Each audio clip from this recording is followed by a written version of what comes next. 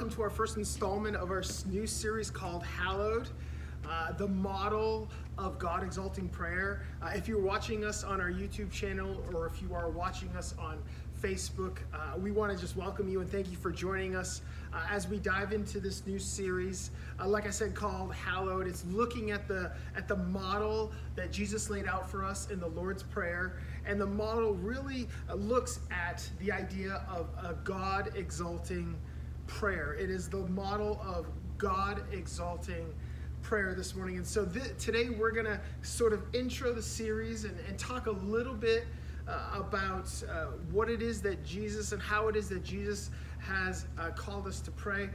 But first and foremost, really what we're going to look at is in Matthew chapter 6, some things that Jesus says with regards to prayer before he gives us the model of the Lord's Prayer. So this morning or today, we're going to begin to dive into that, begin to look into this idea of how it is that Jesus has called us to pray. And I hope for any of you that are watching, for any of you that are here this morning, that this would be a way, if you are maybe stuck in your prayer life, if you are looking just for something to spark you, to ignite you in your prayer life, that this series, that this teaching would be the catalyst for that God would cause in you through the Holy Spirit an invigorating a renewal of the importance and the desire to pray, and how he does that, how he's called us to do that with regards in the context of the Lord's Prayer. So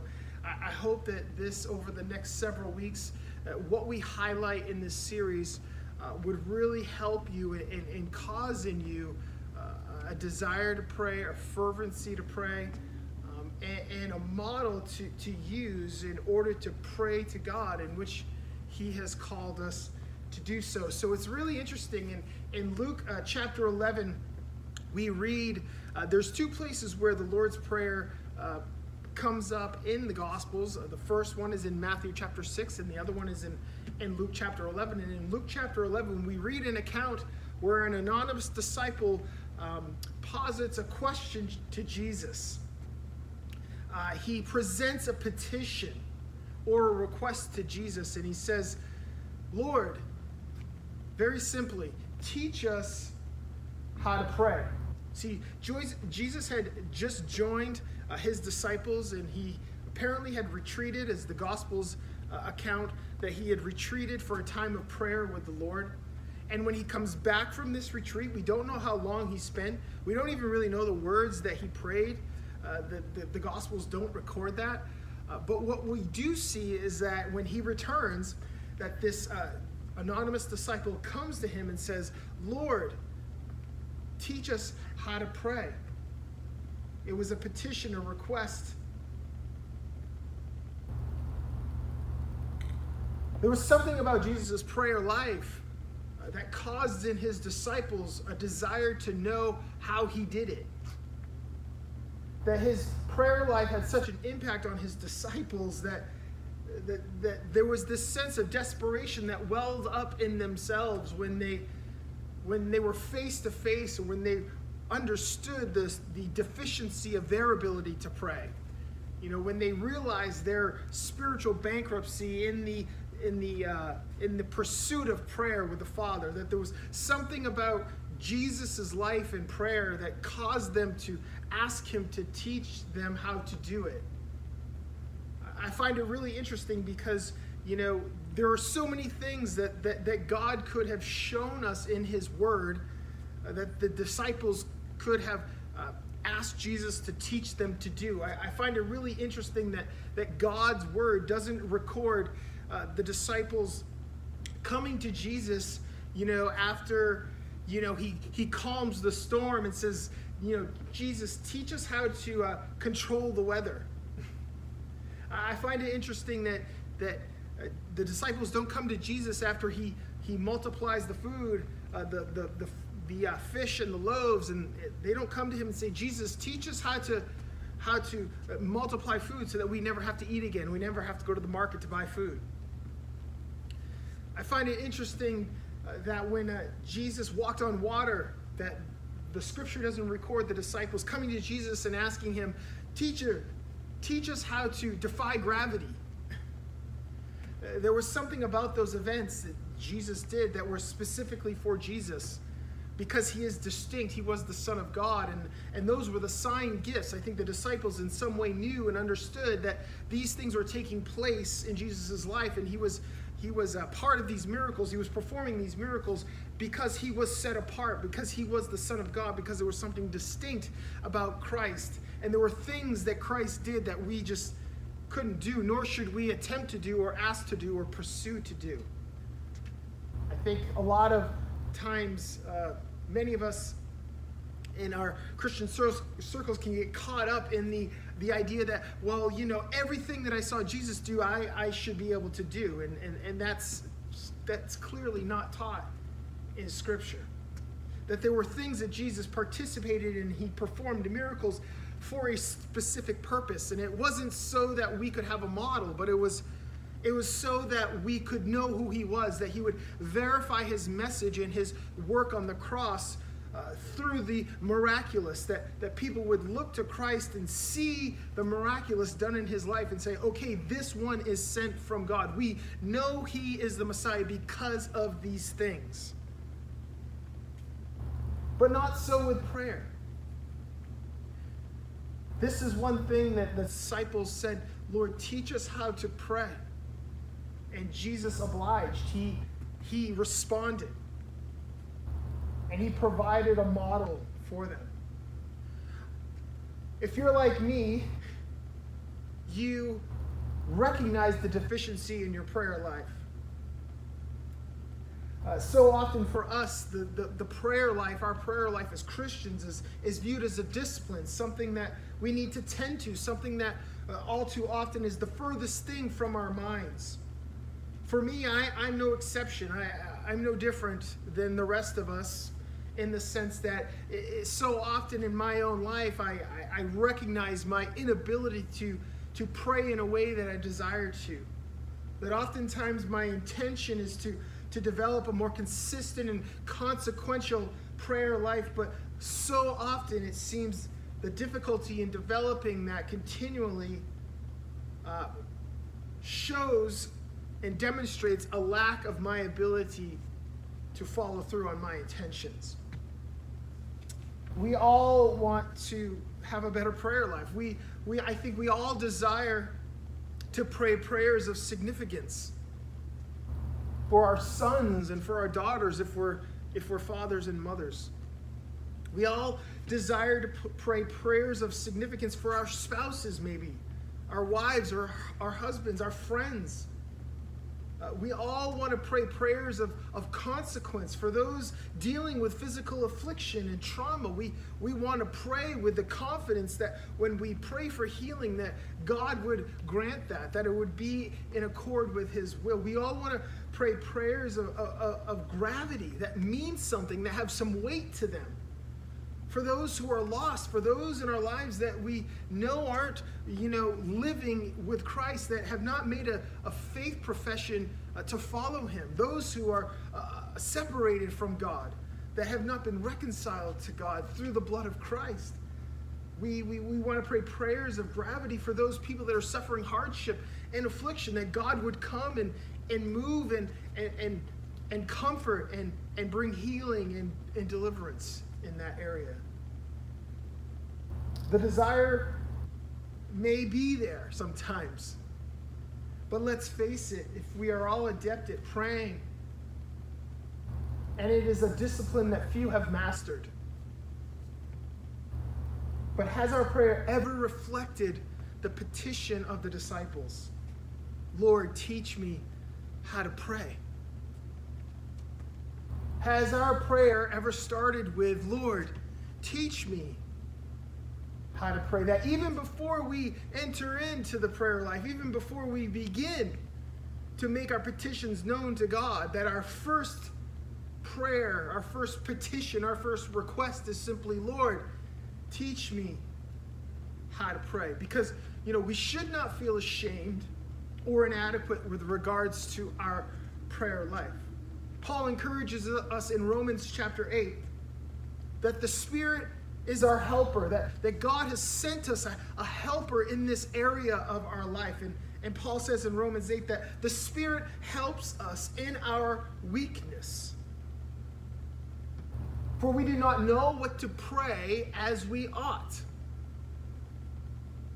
But the Spirit intercedes for us with groanings too deep for words. So there is this sense that it is hard to communicate our deepest desires, our deepest concerns, our deepest fears, our struggles, or even our desires to see God move.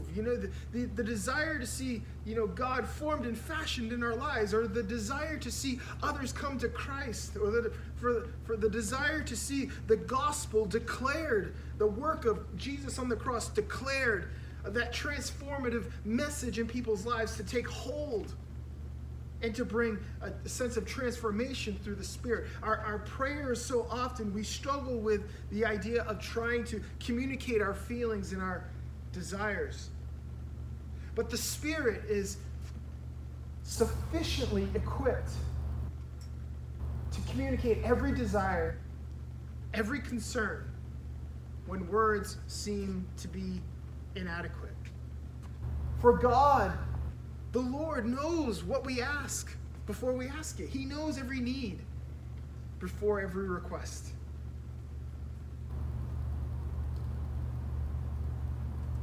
So as we transition from Luke chapter 11, where we see the disciples anonymously come to Christ and say, Lord, teach us how to pray. As we transition from Luke 11 to Matthew chapter 6, where we have a fuller understanding of how it is that Jesus teaches his disciples and by extension us how to pray. As we transition into Matthew chapter 6, we see that the model that Jesus gives us is positioned in a larger teaching.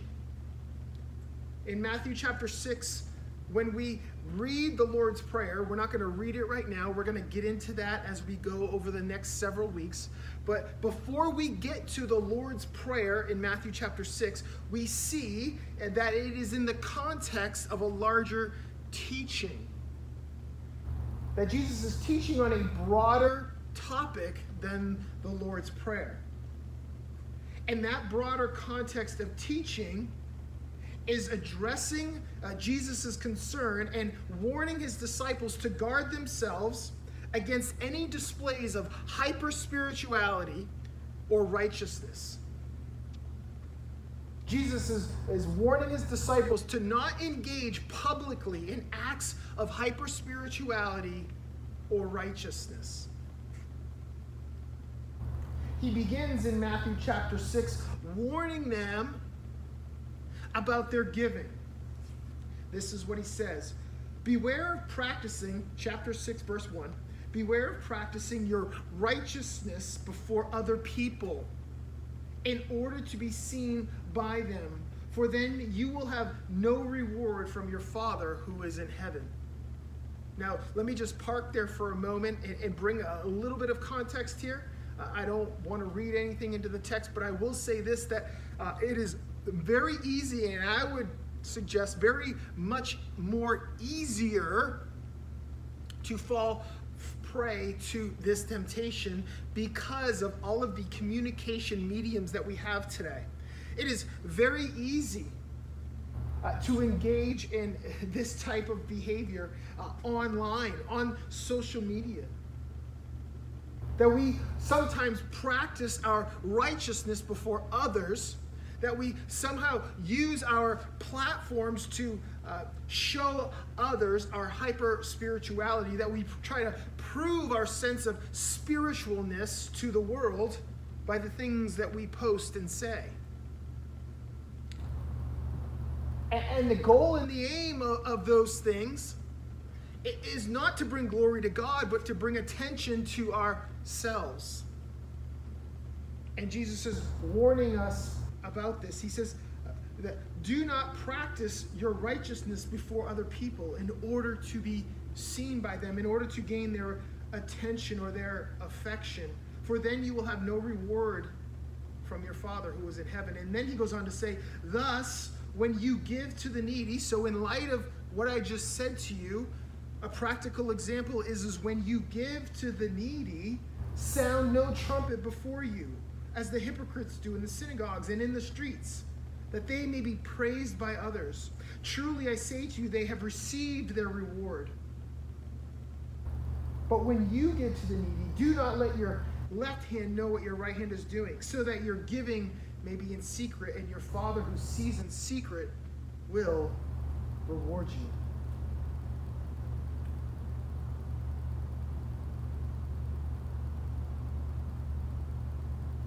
He's warning them about how to give, and that their giving should not draw any attention to themselves, but they are to do it in secret, so much so that they were to exercise a sense of privacy, that so much so that their left hand wouldn't even be able to know what the right hand is doing, that the left hand would have to inquire to the right hand about what it had just done. That's the intent here. That is the severity of the privacy that needs to be exercised with this idea of giving and this public display of giving. See, the giving of alms was considered a very righteous act. It was very noble. So much so that the collection boxes, both in the synagogue and in public on the street corners, were called boxes of righteousness. And Jesus was not taking issue with giving in these places, in the synagogues or even in public. But what he was taking issue with was the hypocritical fashion in which people gave. He said that those who gave would often sound a trumpet in order to draw attention to themselves in their pious act of righteousness. And he says, do not be like these people when you give. Their goal in giving was to draw attention to themselves, to receive the praise of men, instead of revering God. Instead of drawing attention to God, they were drawing attention to themselves, to receive the praise of men, instead of revering God as the object of their praise. What was meant to bring glory to God ultimately was an act aimed squarely on bringing glory to themselves.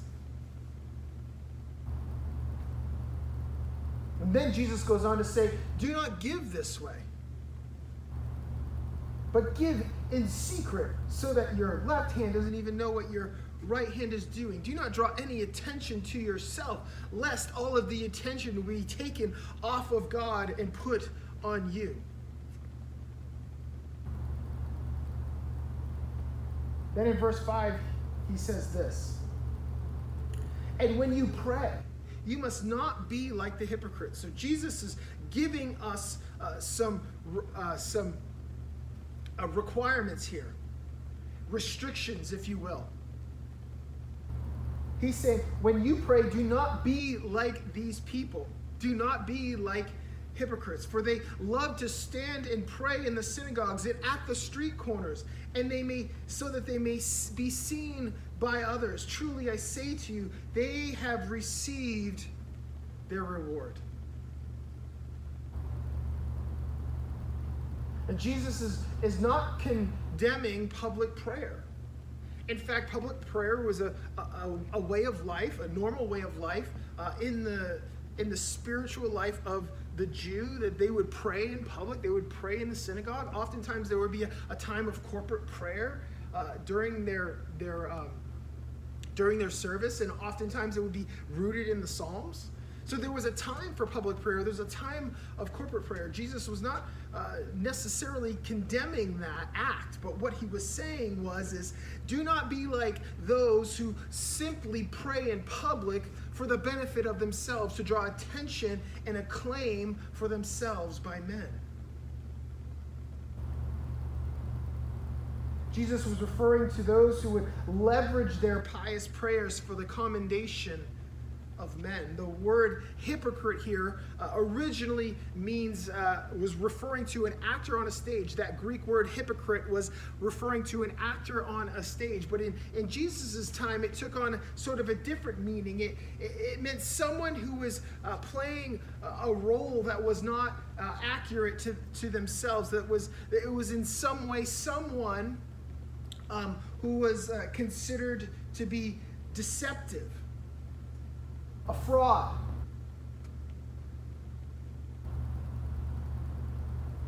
Not so much an actor, because you know when an actor is acting. You know that when someone is on a stage and they're playing a role, that is different than who they are in their real life. That's not what Jesus was referring to. But these hypocrites are those who would operate in deception, trying to deceive you and to what's the word I'm looking for? Convince you that the role they were playing in public by giving and praying was consistent with what was in their heart. But ultimately, the opposite was true. These hypocrites viewed the world as their stage. They viewed the synagogue as their stage, the public streets as their stage. They played the part of righteous follower, yet vanity and pride and deceit filled their hearts and fueled their desires. They loved prayer not for the sake of prayer, or not for the sake of magnifying the wonder of God and the grace of God and the goodness of God, but they loved prayer for the sake of themselves, for their own attention. Their goal of their prayer was not for God to be the object of everyone's affection, but themselves. The aim of their piety was to draw attention, not to God, but to them alone. And Jesus said they have surely received their reward. They've received nothing from God, but the end of their vain deeds is in fact what they have obtained. And what is the end of their vain deeds of giving publicly and praying publicly? What is the end of that? The wages of their unrighteous work is the acclaim of men. And surely that is what they have received. That's what Jesus is saying there. But see, God is not interested in our vain attempts of empty righteousness, but instead desires godliness in the heart of every believer, of every man and woman.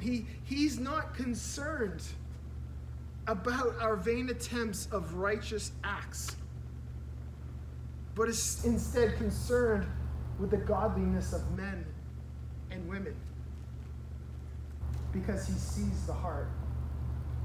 1 Thessalonians 2, verse 4 says this: "But just as we have been approved by God to be entrusted with the gospel, so we speak not to please man, but to please God, who tests our hearts."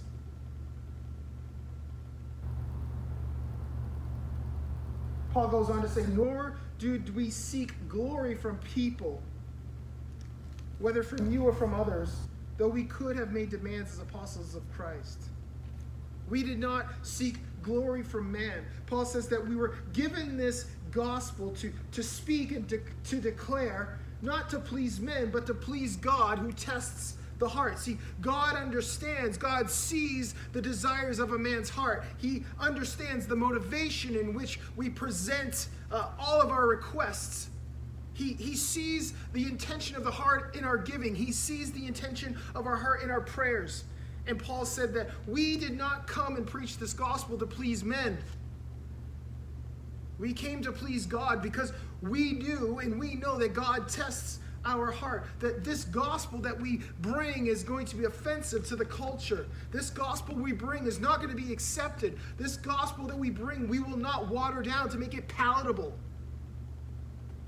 And by nature, this gospel is something that will not be received and will not please the ears of men, because this gospel brings conviction.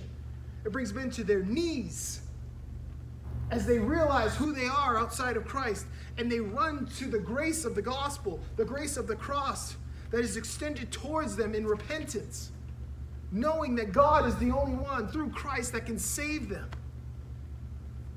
That the gospel cuts to the very heart of men, exposing the spiritual depravity of every man and woman. It's offensive. And that is why Paul said that he did not come to preach the gospel to please men, but to please God. That whatever is pleasing to men is displeasing to God.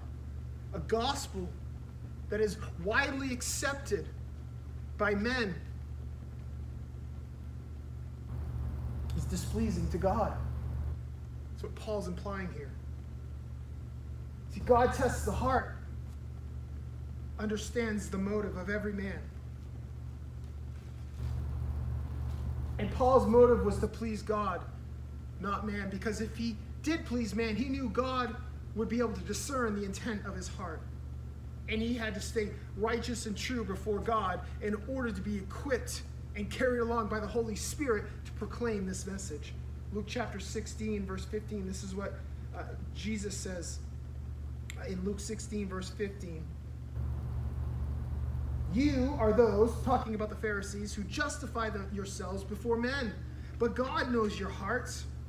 For what is exalted among men is an abomination in the sight of God. And he's referring to the Pharisees' love of money and prestige and honor from men. He was talking about the Pharisees' incessant desire to acquire acclaim from men, acceptance from man, pleasing man, and loving money.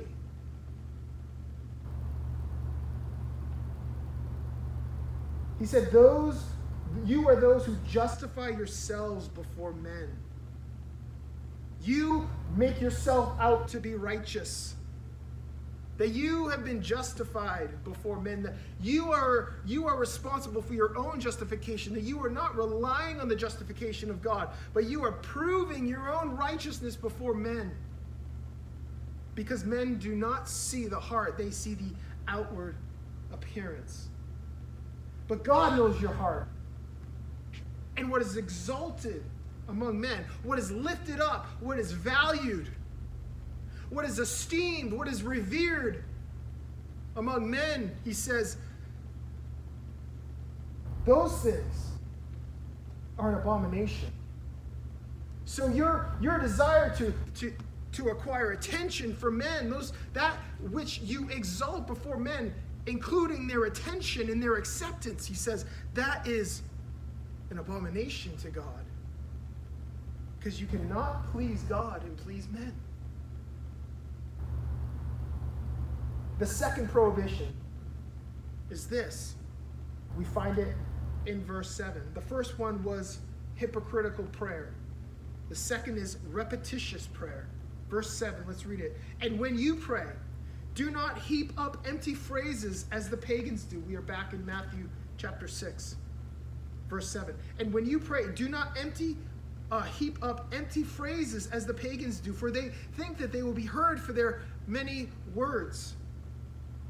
Jesus warned his followers to stay away from basically incessant babbling, meaningless words, and vain repetitions.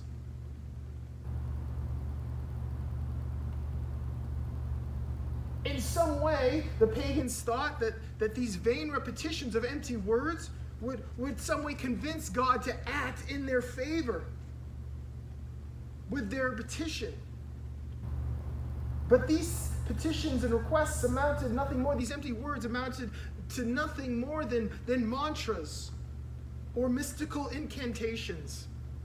See, if you see anyone that's praying in a way that is just continually repeating and repeating over and over again the same thing, with the expectation that God is going to be in some way swayed by their repetition, this way of prayer is not engaging the mind with God, but it's actually emptying the mind. It is mystical in nature and oftentimes associated with the New Age. And these things are happening in the church. Christians are praying in these ways, thinking that in some way they're honoring God. These practices are often expressed today in New Age, what we would consider Christ consciousness, sort of an approach to prayer. In these circles, the continuous repeating of words and phrases are believed to somehow shift spiritual atmospheres or cause a change in circumstances, convincing God to act on our behalf. But let me just share something with you that I think is so important in this day and age about how we pray. Our prayer has no ability to present God with any new information or knowledge. And it has no power to cause God to acquiesce or to go along with our plan or our desire in our prayer. But the goal and the aim of prayer is this, that by faith, we participate in an earnest communion with God, dressed in reverence, presenting our petitions in the hope that they are in accord with His will, with His directions, with His precepts. Jesus says, do not pray this way. Do not pray this way, because this type of prayer, this incessant babbling, this repetition of the same word or phrase over and over again, these are empty words. They come from a source that has emptied the mind, not engaged the mind with God. In a sense, too, there is this idea that the words that are coming out of their mouths, Jesus was saying, was somehow able to create something. That our words in some way have power to create reality. This could not be further from the truth. This is not how God and Jesus has called us to pray within the context of the Lord's Prayer. And then he says, this is how you pray. Verse 6, this is God exalting prayer. But when you pray, go into your room and shut the door and pray to your Father who is in secret, and your Father who sees in secret will reward you. Although there is a time for group prayer, public prayer, corporate prayer, we do that even here, obviously, in church. Every Wednesday night we have a time of corporate prayer, intercessory prayer. Even though there is a time for that, Jesus was clear that we should regard our prayer time primarily as a private act. One that requires a high degree of solemnity and humility and reverence. Remember that prayer was not given to the church to change God's mind, but it was meant to bring spiritual change and transformation in the heart of every believer. And remember, He already knows what you need before you ask. Psalm 139, 1 through 4. O Lord, you have searched me and known me. You know when I sit and when I rise. You discern my thoughts from afar. You search out my path and my lying down, and are acquainted with all my ways. Even before a word is on my tongue, behold, O Lord, you know it all together. He knows everything we speak before it comes. He knows every thought before it comes. God is sovereign in a way that He knows every word we will speak and utter. God is sovereign in a way that He knows the end of every decision that we never made. God is all-knowing, all-powerful, all-sufficient. He already has determined His provision from eternity past, from the very beginning. And let me say this, God is not sitting on a fence. He's not sitting on a fence waiting to see if our prayers are acceptable enough to Him for Him to act. He's not sitting on a fence wavering, waffling, unsure of what will take place next. He's not sitting on a fence waiting for us to pray a prayer with enough authority or faith for him to act. He is immutable, unchanging, unwavering, always settled. His word never changes. His provisions are constant and without measure. Let me just say, too, this. On top of the idea that our prayers are not to be repetitious or mantras or incantations, that they are also not decrees or commands. When we look at the Lord's Prayer, and we will over the next many weeks, we will see simply, if we look at it in the original language, that these words, these phrases that we find Jesus modeling for us to pray, they're not commands. They're not decrees. They are simply requests.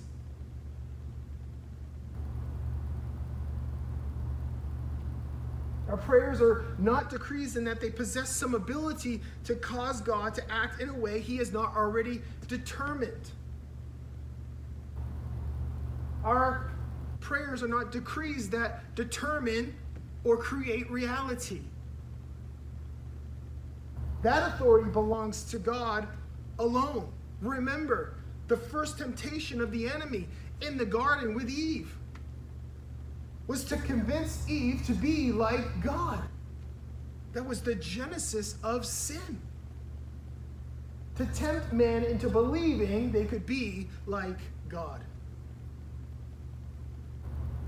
Our prayers have no ability to create anything. Our words have no creative force. God and his authority and his responsibility are solely required to do that. He has all authority and responsibility. Our prayers are not acclamations. They're not mainly simply just observations of what is happening.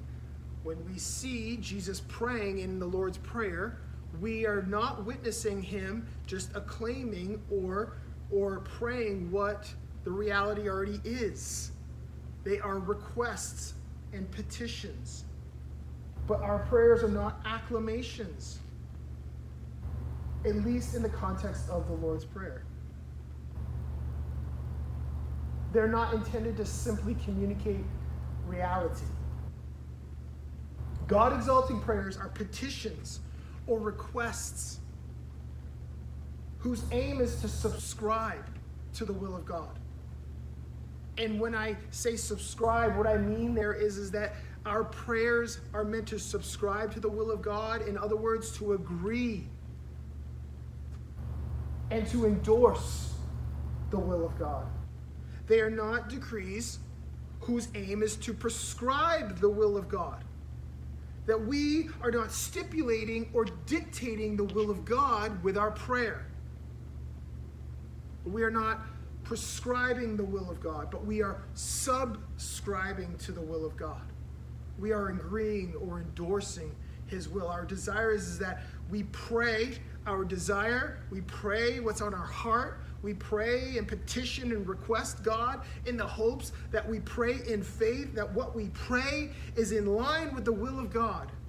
That in some way our prayers do not determine the will of God or cause God to act differently in accord with his will. But that they are simply petitions that agree or endorse the will of God. Philippians 4:4-7, Paul says this about prayer. Rejoice in the Lord always. Again, I will say rejoice. Let your reasonableness be known to everyone. The Lord is at hand. Do not be anxious about anything, but in everything, by prayer and supplication, in all things, with thanksgiving, thanking God, let your requests be made known to God. Let your requests be made known to God, even though he already knows. Pray by faith, in faith, trusting God. that your prayer is going to be in line, endorsing the will of God. But they are prayers in thanksgiving.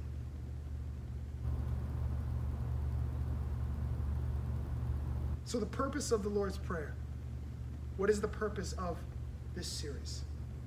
Simply is this. The purpose of the Lord's Prayer, the purpose of Jesus' prayer was for one thing, to exalt the Lord.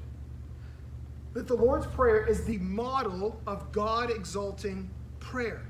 It provides the model for us to participate in prayer that first and foremost, the only aim, the only goal is to exalt the Lord. What does that mean? To elevate, to esteem, to praise, to revere. That the goal and aim of prayer, of our petition, our request, is for one reason, to exalt him, to elevate him, to revere him, to worship. So we're going to look at three things as we go through this series. The first is this. The first part of the Lord's Prayer focuses on the goal. And what is the goal? Exalting the power of God through petition. And then we'll move into the next set of phrases in the Lord's Prayer, which focus on the gift. And what is the gift we find in the Lord's Prayer? The gift is this: exalting the provisions of God through petition. So we are exalting the power of God through petition. We are exalting the provision of God through petition. And you'll see how this works over the next several weeks. And then finally we end with the glory. So it's the goal, the gift, the glory. And what is the glory? The glory is exalting the certainty of God in his providence.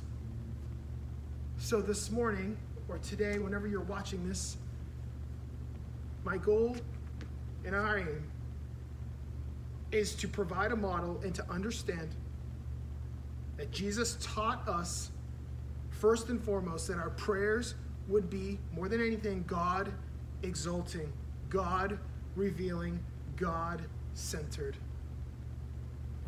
And if it's anything you do this week, if it's anything you do, if you are struggling in prayer life, if you're failing to find consistency, if you're beat down by your deficiency, I would encourage you in this, even before you begin. Let your prayer be as the disciples said, as the disciples petitioned Jesus. Let your prayer be simply this: if anything else, Lord, teach me how to pray. Teach me how to pray. Start there. Start there. He is the aim. He is the goal. He is the center. If it's anything, ask God to teach you how to pray. We're going to continue this series over the next couple of weeks as we go line by line through the Lord's Prayer, as we sort of take out, flesh out, extrapolate, draw out the intention of this prayer as we look in Scripture, that we dive in, hopefully, and we do some surgical procedures here, that we're precise in how it is that we dive into the Scriptures and pull out, extrapolate all the truth that is in it, that it is clear in what it presents in its spiritual truth. And over these next couple of weeks, hopefully, through going through these line by line, that we can better understand that the Spirit of God living in us would illuminate the truth we find in the Lord's Prayer. So I hope that you can join us over the next couple of weeks as we dissect this and as we get to the root of it and we get to the understanding of it as it relates to how Jesus has called us how to pray. So thank you guys for joining us this week. Hopefully you can join us over the next several weeks as we continue in this series. Have a wonderful day. Have a wonderful evening. And we'll see you next time.